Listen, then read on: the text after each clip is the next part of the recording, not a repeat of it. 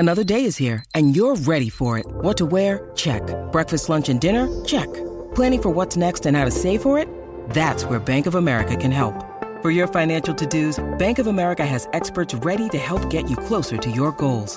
Get started at one of our local financial centers or 24/7 in our mobile banking app. Find a location near you at bankofamerica.com/talktous. What would you like the power to do? Mobile banking requires downloading the app and is only available for select devices. Message and data rates may apply. Bank of America N.A., member FDIC.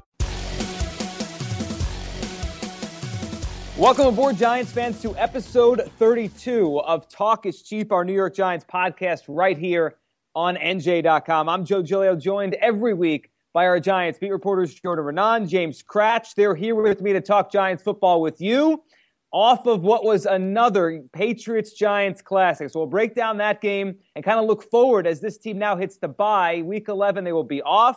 The next time we will see the Giants in the field will be in Washington after Thanksgiving. So, Jordan, we'll start with you here. We're doing this podcast. And how you doing, Jordan? Podcast recording here on a Tuesday morning. So, a couple days after we watched what was really one of the games of the year, Giants, Patriots, and kind of give me your thoughts a couple days after that game with the way it played out and really just the Giants competing with an undefeated Patriot team. Yeah, what we found out is the Giants really are a competitor now, whether it's for the Super Bowl. I mean, that seems maybe a bit of a stretch at this point. They are 5-5. They're a 500 team, but they're a real contender. I mean, they're a team that you can't look at that's going to go in there against any team, and you could say they're definitely going to lose. I mean, this is a team that has played every single – we talked about this just before we started here. They played every single one of their games close except for that one Eagle game. So 9 out of 10 games has been a close game. They're going to hang around. They're going to be pesky. And they're going to do enough offensive, defensively, and special teams. Maybe not great in any of the three categories by any stretch of the imagination, but they're going to do enough and make enough plays where they're going to be able to give anyone a hard time and put themselves in positions where if they can make enough plays on the stretch, which they haven't in a lot of these key games, but they can win them. So you also look at the missed opportunities, the Landon Collins interception.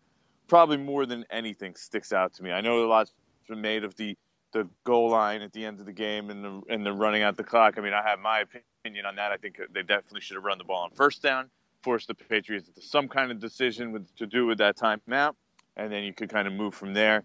It's not necessarily conceding that you can't be aggressive, but to run the ball, to throw the ball on first down and then have it stop at 201, that was the absolute worst case scenario. Joe, we said that. You said that exactly at the time. Second it happened, I said they should have run the ball even before that first down play, and you said, hey, they got it.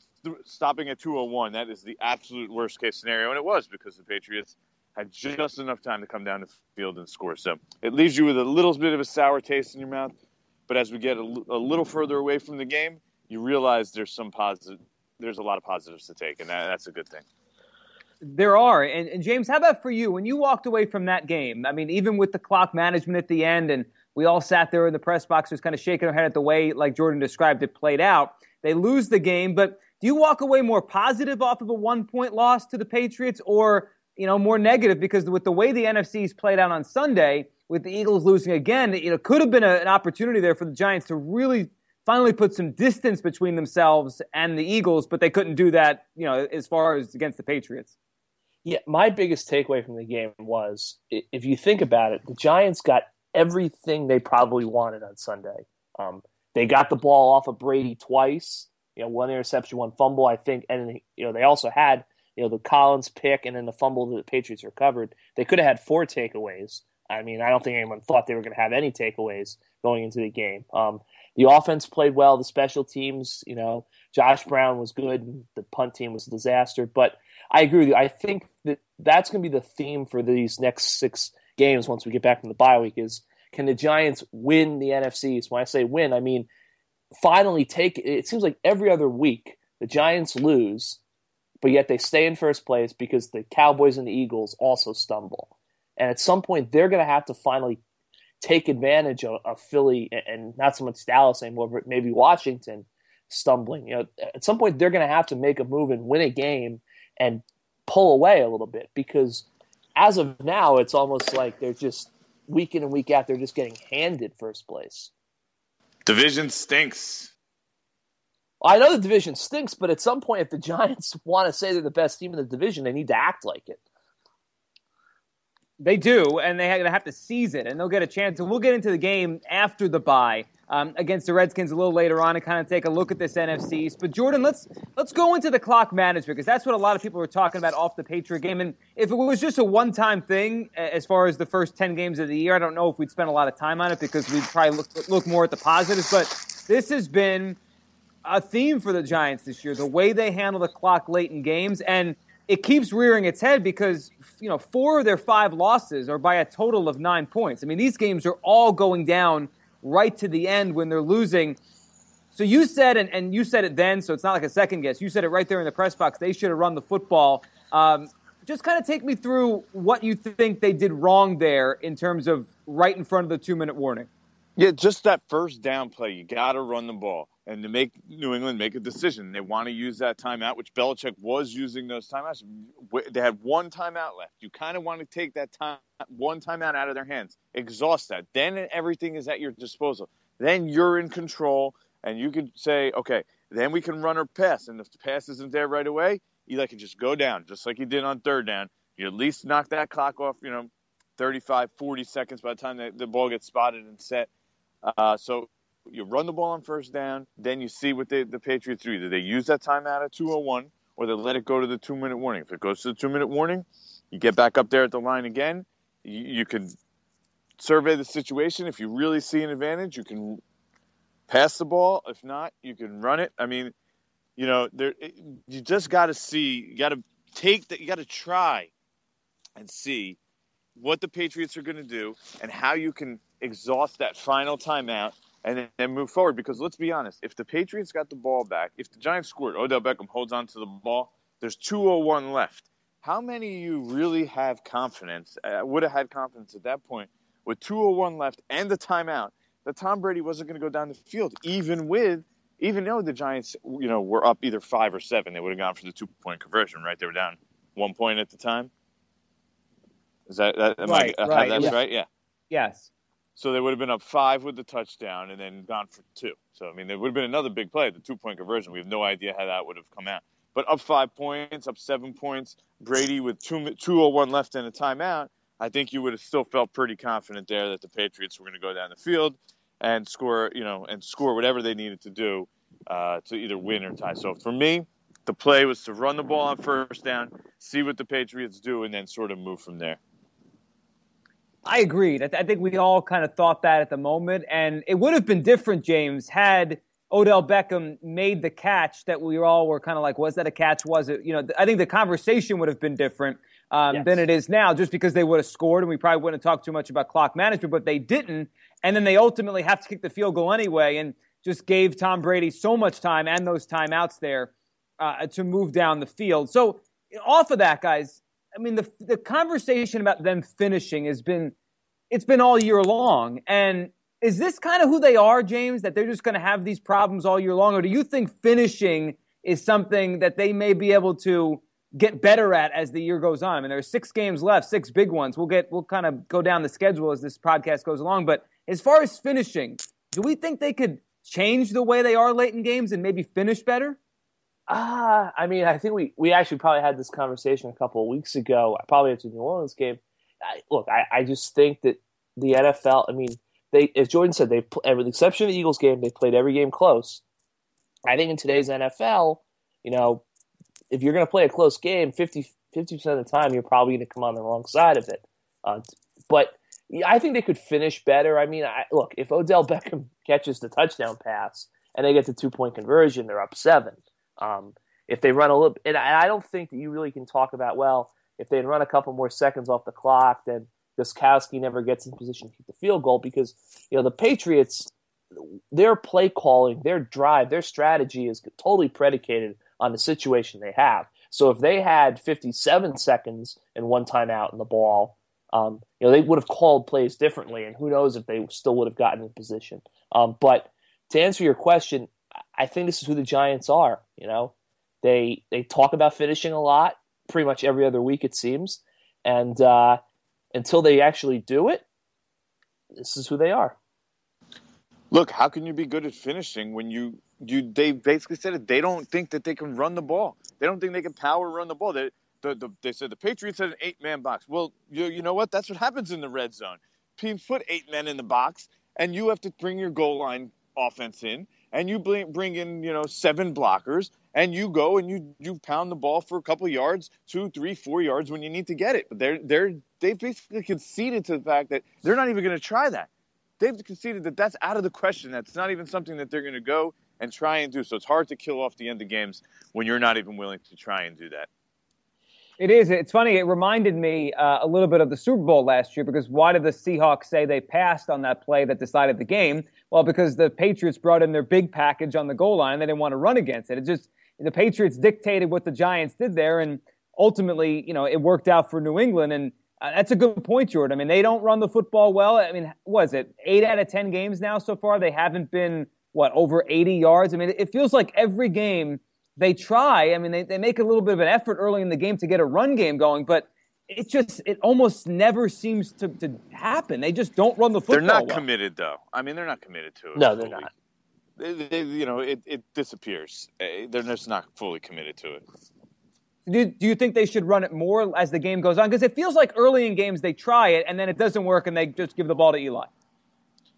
Yeah, I mean, I understand that's their best way to score points, but there's also the flip side of, at times, you're running the ball well, stick with it a little bit more and see what you can do and get some of these guys into a rhythm. But instead, they're just rotating guys in and out. There's no rhythm to it. You never know when they're going to run it. They get away from it. They come out, they start in the second half. They always, run the ball a couple times to start the second half, and then whoop, there it goes. It's gone. That's your run for the half. I think another issue is and I know a lot of people said, why they have these points in the game where they try to go really fast, no huddle. And I've noticed, all right, it's third down. You bring Shane Vereen in, of course. You convert it. Now it's first down. They want to go no huddle, so they're gonna stay on the field with Shane Vereen. And Shane Vereen is just a guy who it doesn't seem like they're really comfortable handing the ball on first down. So now you're not running the ball on first down, and now so now it's 2nd and 10. What are you gonna do? You're gonna pass. So I think it's sometimes I don't really understand why they'll hit a big play and they'll be so insistent on rushing right to the line and getting the first down snap off. It just seems to me that sometimes they could maybe take a little time and but they want to go fast, and I think that also is hurting the run game. That's a good point. I mean, the pace might be not helping the way they run the football as well, and the run game is probably going to be an issue all year. We know Eli's had a good season, and we did have some news this week. We're doing this podcast on a Tuesday after the New England game, and so Monday, right after the Giants lose to the Patriots, Victor Cruz announces it himself on Bleacher Report. They're one of the videos they put up there, uninterrupted. Victor Cruz announces he is going to undergo calf surgery. So all that hope, all those questions are out the window. And then Tuesday morning, right before we record this episode of Talk is Cheap, the Giants bring back an old friend in Hakeem Nicks. Jordan, your take on the way the news broke with these wide receivers. I mean, I guess the Cruz thing isn't too much of a shock because it felt like every single time he was getting close, or we thought he was, there was just another setback. The thing with Nicks, Cruz is you thought he was going to come back because they kept him on the active roster for 10 weeks. So when you keep a guy on the active roster for 10 weeks, you certainly think he's going to come back. And it kept thinking he's coming back. It just never materialized. So I think it actually was sort of surprising. He went out there Saturday, it didn't feel good again. And the decision was made, we got to do something here. And then means surgery's coming. And, Cruz delivered that news himself.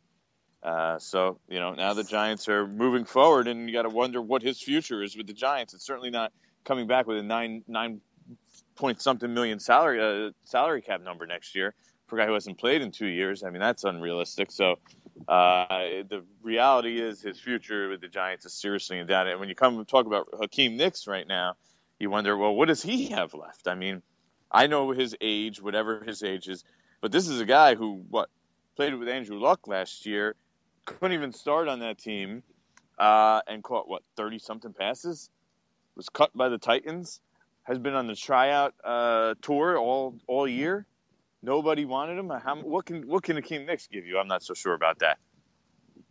Yeah, I'm not either. I think in name, Giants fans will probably be excited because we remember what he did in a Giant uniform. But James, it's kind of ironic because I think if we had a conversation, 4 years ago, the year Victor Cruz burst on the scene, Hakeem Nicks was the Giants' number one wide receiver then.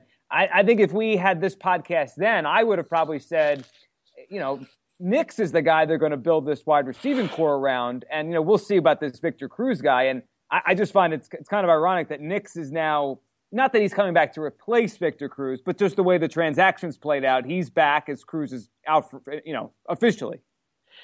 Yeah, I mean, I think with Victor, it's an unfortunate thing. I don't know if I want to say a surprise, but they were practicing. The portion of practice open to the media, I think, on either Wednesday or Thursday. In the indoor facility, he was sprinting like straight ahead, mind you, but he looked to be like he was sprinting 100% full speed. And there just seemed to be optimism that he was finally going to come back, and that we were finally pushing toward like week 12 in Washington. But it just sounds like he was running routes, not even running routes at full speed, and the calf caught again. So, as Jordan said, when the guy's on the active roster for almost 3 months, you expect that he's coming back, but it just never worked out. And then for Nicks, I mean, I think it's kind of a low pressure situation. It's just see what you can get. I mean, the Giants have basically played with 4 or 5 wide receivers on the roster all year long.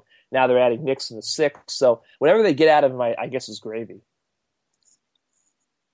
Right. I think the thing with Cruz that does make you scratch your head a little bit is the fact that you're not supposed to really have surgery for calf strains or calf tears. These are things that are supposed to heal on their own, and for it to stretch 11 weeks now and then all of a sudden have surgery, it really makes you scratch your head a little bit. Second time the Giants have lost a guy to a calf injury for the season. It's not supposed to be a season-ending injury. Yeah, and Jerry Reese said that. I mean, he kind of alluded to what you did there, Jordan, that it's a head scratch. I think Reese called it the year of the calf, and just kind of the whole thing seemed puzzling. Now, there has been a lot of, I'd say, conversation with Giants fans on social media. A lot of people seemingly are upset with Cruz, not because he's hurt, because he's, what are you going to do? But because it seems like Cruz is very visible away from the football field during his injury, all the stuff he does. You guys are around that team all the time. You've seen him, Jordan, when he's been healthy in the past. I mean, do you think that stuff do you understand that stuff, or do you think he's just a hard worker and he's obviously a really good football player that's going through a tough time now? But I'm sure you see that stuff too. I'm sure people tweet at you. I mean, Cruz he's done his fashion shoots and he's doing all this stuff, but he's not on the football field. That bothers some people, even though, I mean, what are you supposed to do? Yeah, I mean, I asked him flat out when he did the documentary, and I said, people, exactly what you're talking about, are criticized, and he's saying, look, we have lives, we have interests off the field. We're not just going to sit there and hole ourselves in football 24 hours a day. It's just unrealistic, especially in the off season. I mean, he works. I mean, this is a guy who's worked. Look, he didn't get to where he was by accident. I mean, this was an undrafted guy, so to think that he's not working hard, I think is a little off base. And sure, you don't want it. Maybe you don't want to see it or flaunt it as much in your face as it gets. But I mean, these guys have 24 hours in a day. He's not going to go work out his calf for 20 hours a day. I mean, that would be counterproductive. So, he was in there. He's been working hard, and it just his body is not cooperating. And this is what happens in the NFL. These guys, their bodies are well-oiled machines, and once one part is broken, the other parts start mechanically breaking down. And, he admitted overcompensation was the reason for the calf injury. Or that's what he thought, or that's what they thought, the medical people. And, that the knee is connected to the thigh, which is connected to the leg, which is connected to the calf, to the ankle. So now, it's going to be a story of, all right, even if he comes back now, is his body ever going to be the same? Is it ever going to cooperate? Or is it just going to be one thing after another? And you saw it with the team Knicks also. I mean, it was he had some injuries, foot, ankle, and it sort of, mushrooms, and then you're basically sapped of the player you once were. Yeah, I mean, I don't know what fans want. Do they want him just to sit in the hyperbaric chamber all day and wrapped in bubble wrap? I mean, it's just, as Jordan said, he's got off the field activities. He has interests, and believe me, the guy was working hard. And I think when he would talk to us in the locker room, when he saw the video, I think this was something that really hit him hard. This whole ordeal, and it's unfortunate, but this is what it is in the NFL. If your body's just a little bit out of calibration, you really just can't play. There was a scene in the documentary where he sort of admits that, he's thought about being cut. And, it's the same thing with Will Beatty also. Like, people think that he doesn't want to play also. I mean, Will Beatty understands the reality of the situation. He's also likely to get cut or take a massive pay cut and has no chance of making $8.5 million somewhere else. So these guys understand this idea that, they just don't want to play or don't want to try is just seems foolish to me. Yeah, I couldn't agree more with you guys. And I mean, especially this guy, Victor Cruz wasn't a first-round pick who, got a bunch of guaranteed money up front and then didn't work hard. I mean, this is an undrafted player who had to scrap and claw to get to the spot he got. And then obviously he became a very valuable piece for the Giants. But I agree with you. And, we'll see. The future for Victor Cruz, like you said, Jordan, is very much up in the air. All right, so the Giants are at 5-5 through 10 weeks. And now comes the bye. They'll be off for Week 11. They'll come back, and their next game will be Week 12 in Washington against the Redskins. We'll start there and then kind of go win-loss throughout the last 6 games. We'll each go around and kind of project what we think is going to happen here through the rest of this season, which is very much attainable for them to win the NFC East. They're in first place right now. The bye comes after 14 straight weeks of football if you go back to the preseason, so they need it right now. James, we'll start with you because you had a piece. You and I talked about this in the press box before the Giants-Patriots game, and then I saw you had a piece on Monday about that Redskins game coming right out of the bye in Washington, and really not only for the Giants but also now for the Redskins, how big that game has become. The Redskins are in this thing. Yeah, they're in it. This is the way I look at it. Obviously, the Redskins have to play the undefeated Carolina Panthers in Charlotte this weekend. They will be underdogs, of course, but the Eagles are going to play 2 games before the Giants get back on the field because they're going to play the Lions on Thanksgiving and they'll play the Bucs this coming Sunday. So the way I look at it is if the Eagles split these next 2 games, and honestly, what we've seen all year from the Eagles, I don't think you really can say with certainty that they're going to sweep these next 2 games. Then no matter what the Redskins do this Sunday against the Panthers, that game's for first place in the NFC East. You can have 5-5 against 4-6, or potentially 5-5 against 5-5. So, it's a big game for both teams. And you look at the Redskins' remaining schedule after that, they've got the Cowboys twice, which would be tough. They've also got the Bears, which is looking a lot tougher than it looked a couple weeks ago. They got the Bills, they got the Eagles. So, I'm not saying the Redskins are in the driver's seat by any stretch of the imagination, but they're in this race. So the Cowboys kind of went out the back door with their 7th straight loss the other day, and now the Redskins have kind of filled in their spot in this 3-horse race. They have, and now, they're playing better than we thought. I think any of us probably predicted before the season with the Redskins. Cousins is doing a pretty decent job at quarterback for them, and they put a bunch of points and got Rob Ryan fired against the Saints. Jordan, the one thing that is obvious, and we talked about this after their game earlier in the season, is the Giants recently, in the last few years at least, have played very well against the Redskins, and they embarrassed them a lot down there in Washington.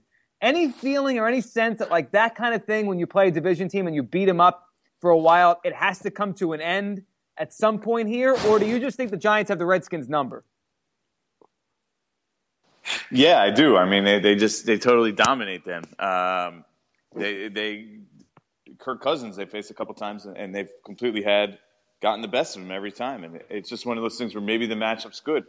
Maybe the Giants offense works well against the Redskins defense. So I think it's something that we could probably count on to factor into the equation at least a little bit when they play next time. So what are we feeling about this game? I mean, let's go through the schedule now. There's 6 games left. The Giants at 5-5. It's anybody's guess what it's going to take to win this NFC, so whether it be 8 or 9 wins. 6 games to go. We'll go in order. Let's start with the Redskins game because we just touched on that, and that's coming up first. James, we'll start with you. Giants, Redskins, when you kind of look into your crystal ball for the rest of the season, where do you see this first one going for this Giants team? I think the Giants win a absolute slugfest, low scoring. I'm thinking something like 16-14. I think it's going to be a really interesting game, see how the Giants coming off a bye week handle going into, what it's probably going to be a pretty good atmosphere on the road against a team that, obviously is desperate to finally beat them. I think it's going to be right down to the end, but what we talked about earlier, I'll say the Giants finish this game and win. So they finish. So they get a victory in Washington. I think they win the game too, but I'm with you, James. I mean, I don't see it being as easy as it's been recently against the Redskins. Jordan, how about you? I'm going to go Giants victory. Also, like James said, close game, fairly low scoring, 23-21 or something of the sort. Let me put an asterisk there, subject to change. I mean, I don't know. I didn't really – we got a couple weeks before we know. Let's see, make sure that Pugh and Western Richburg are playing and Princeton Mukamara is playing, obviously. Those factor into the situation. Right, like James said, off the bye, the Giants, that's a good spot to come off and maybe be a little healthier. All right, 5 games after the Redskins game. Let's go win-loss, win-loss. Let's go through it. James, we'll start with you. Jets, just go win or loss. Win. Jordan. I'm going to go the loss. I mean, I just think that the Jets are a pretty good team. They'll give them problems. It'll be a close game, but I'm going to give that one to the Jets. I think they're a little bit better. I'll go with the win for the Giants in that game. It's a Giants home game, but obviously it's a home game for both. All right, then at the Dolphins on Monday night. James? I think it's a really, really, really tricky one, but I'm going to say win. I'm going to say Jordan. win too. That Dolphins team is going to head and spiral in the wrong direction. I know they won this week, but that's not a good-looking team. Yeah, I think so too. I mean, you watch the beginning of that game against the Eagles. They're just not a good team. The Eagles gave them a game, and there's a lot of holes on that football team. I think the Giants will be able to. Holes. Yeah, they'll be able to exploit that. All right, then back after the Dolphins Monday game. Monday nighter, by the way. Right, it's a Monday night in Miami. So that means, like you just said, Jordan, that's a short week coming back at home the next week, week 15, against the Panthers. We'll, who knows what the record's going to be at that point, but it'll obviously be very good. James, Panthers at home, week 15. I'm going to sound like a Mr. Optimism here. I'm going to say win. You've got 4 wins in a row. Listen, that sounds like a scary thought to me, and it probably is destined to be horribly wrong. But before the season started, when we did our preseason predictions, I said that the Giants' inexplicable win no one saw coming would be the Panthers. And I don't know. I just think that Carolina's a really, really good team, but they're not the type of team that is going to scare you in the way that a team like the Patriots would. Obviously, we saw what the Giants were able to do with the Patriots. So, yeah, I can't believe I'm saying this, but I'm going to give them their 4th straight win. Wow, Jordan? James, that seems a little homerish to me. No, I'm kidding. I'm actually going to go with the win also for some reason. I think that's a team that they could match up pretty well with. Because as long as I don't think Carolina's a team that's going to go out and really dominate you offensively. So if the Giants could put up some points against them, I think that's a game that they can win. I mean, Cam Newton, they could force turnovers. It's a team they could force turnovers against. I like that matchup at home. I think that's a chance for the Giants to steal a win. I'm also not sold on the Panthers being a dominant team. Yeah, I'm not either. I don't know if anybody is sold on the Panthers, but they keep winning every single week. I'll give the Giants a loss in that solely because it's hard for me to picture this team winning 4 games in a row, but who knows? So I have a loss in that. James has a win. Jordan, you have a win. So in week 16 in Minnesota against a Vikings team that might be the most under the radar, good team in the NFL. They're in first place as of recording this podcast in the NFC North. James, at Minnesota, week 16. Loss. This game could be really, really, really tough for them. I think it's, Minnesota, it's probably going to be like 2 degrees. Teddy Bridgewater's playing great. Adrian Peterson is Adrian Peterson. The defense is really good. The defense is also pretty opportunistic. So I could see this being one of those games where the Giants go out there and just get their tails whipped. But it's just one of those things where they just have to move past it quickly and focus to the finale against the Eagles next week. Sign me up for an L as well. I mean, I don't see that as being a game right now that they're going to win. The Vikings are a good team. They're playing actually really well right now. So they'll run the ball. They'll play good defense, get enough from Teddy Bridgewater. Giants, the Giants are a passing team. It's going to be hard for them late in this season to be out there slinging the ball around. They're going to have to start running the ball a little better to win some of these tough games. I have a loss too. So that puts Jordan, you and I have the Giants at 8-7. I have them with 2 losses leading them into the last game of the season. James, you have them at 9-6 based on this little exercise. Heading into week 17, one way or the other, like we've been talking about for weeks, that game, week 17 against Philadelphia, probably decides the division. If the Eagles come in with 8 wins, James, that'll be for the division. If they come in with 8 or 7, I guess, for Jordan and I, it's for the division. James, we'll start with you. Week 17, right now, as you can look into your crystal ball, win or loss?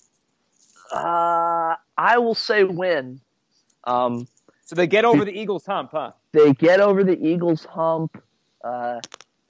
Look, I just don't think that – I know what happened in Philly was a disaster, but, you're at home, and I can't see the Giants' offense rolling into a ball like they did against Philly on Monday night a couple weeks ago. That was by far the most listless performance they've had all year. Just Sam Bradford and Mark Sanchez really just do not inspire a lot of confidence in a win-or-go-home situation. So I will say that the Giants win, and they win the NFC East at 10-6, which seems a little bit far-fetched, but, hey, that's what I think the biggest thing is the Jets. I think a couple weeks ago we said the Jets will be a really tough game. They can't win. But the Jets' issues at quarterback and the fact that they've been kind of vulnerable the past couple of weeks, to me, opens the door for the Giants. That's the swing game, I think. Yeah, I'm going to go with a win in this spot, too, against the Eagles. And look, if you asked me this last week, I would have probably said loss, but I just don't have – what I've seen from the Eagles just doesn't inspire confidence. If they even get their act together a little bit, I think they do have the Giants' number, and they're probably roster-wise a better all-around team. But it's up to that quarterback, and until they get better quarterback play, I just can't go with the Eagles. They were horrible last past week. I mean, it was bad. Everything that they could possibly do to lose that game, to blow that game, to not put that game away early. I mean, I'm just not feeling confident right now that the Eagles are a team that's going to be able to make the playoffs or win big games with the way the play they're getting from their quarterback and their offense in general. So the Giants, whatever you might say about them, their talent on defense, definitely something. There's definitely something to be desired there. I think everyone will kind of agree with that, but they have shown some signs of being better in the pass rush these last couple of weeks. I find that that's a great sign of optimism for me. The fact that this team might actually be able to pressure the quarterback better than they did in the first 9 games of the season when they were absolutely invisible. So the offense will be able to score enough points to keep them in every game. Almost every one of these games we just named is probably going to be close.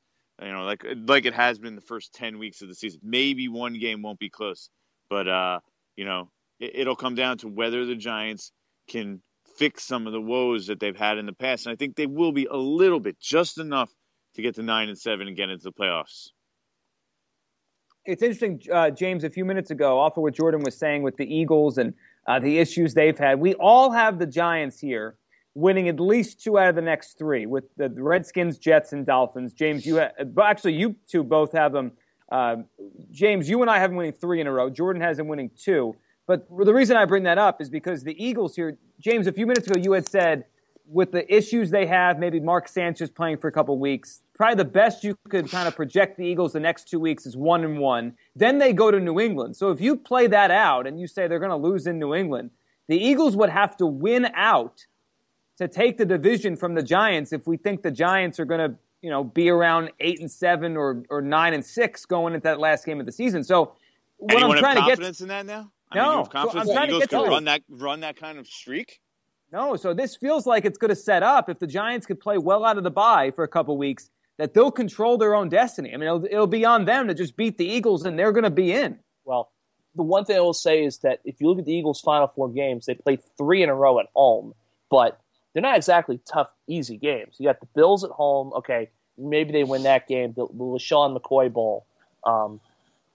Then they have the Cardinals at home on December 20th, and that to me seems like one of those, the Cardinals need to go win in a cold weather city and win emphatically to lock down their Super Bowl bona fides. And then they have the Redskins at home the day after Christmas, which I believe is a Saturday night game. So, could the Eagles go 3-0 in those 3 games for the Giants game? Sure, but it's really going to be hard, especially with the Cardinals, who I think right now might be the NFC favorite on paper.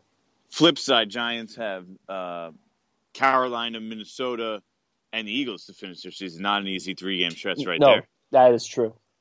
You know what? Here's my thing with the Giants. I know you guys have 3 straight wins at some point. I just don't see this team being consistent enough or being strong enough in a lot of areas for them to run off that. I mean, their margin for error is too slim in my estimation that they're able to run off a big streak as well. That's kind of been them the whole year, and that's why, however the math's going to play out, it feels like we're heading towards that Week 17 game with the Eagles and the Giants for the division, for the NFC. All right, so as we wrap this up, and this will be our last one until after the Redskins game, so we'll be back for our next episode after that game against Washington post-Thanksgiving.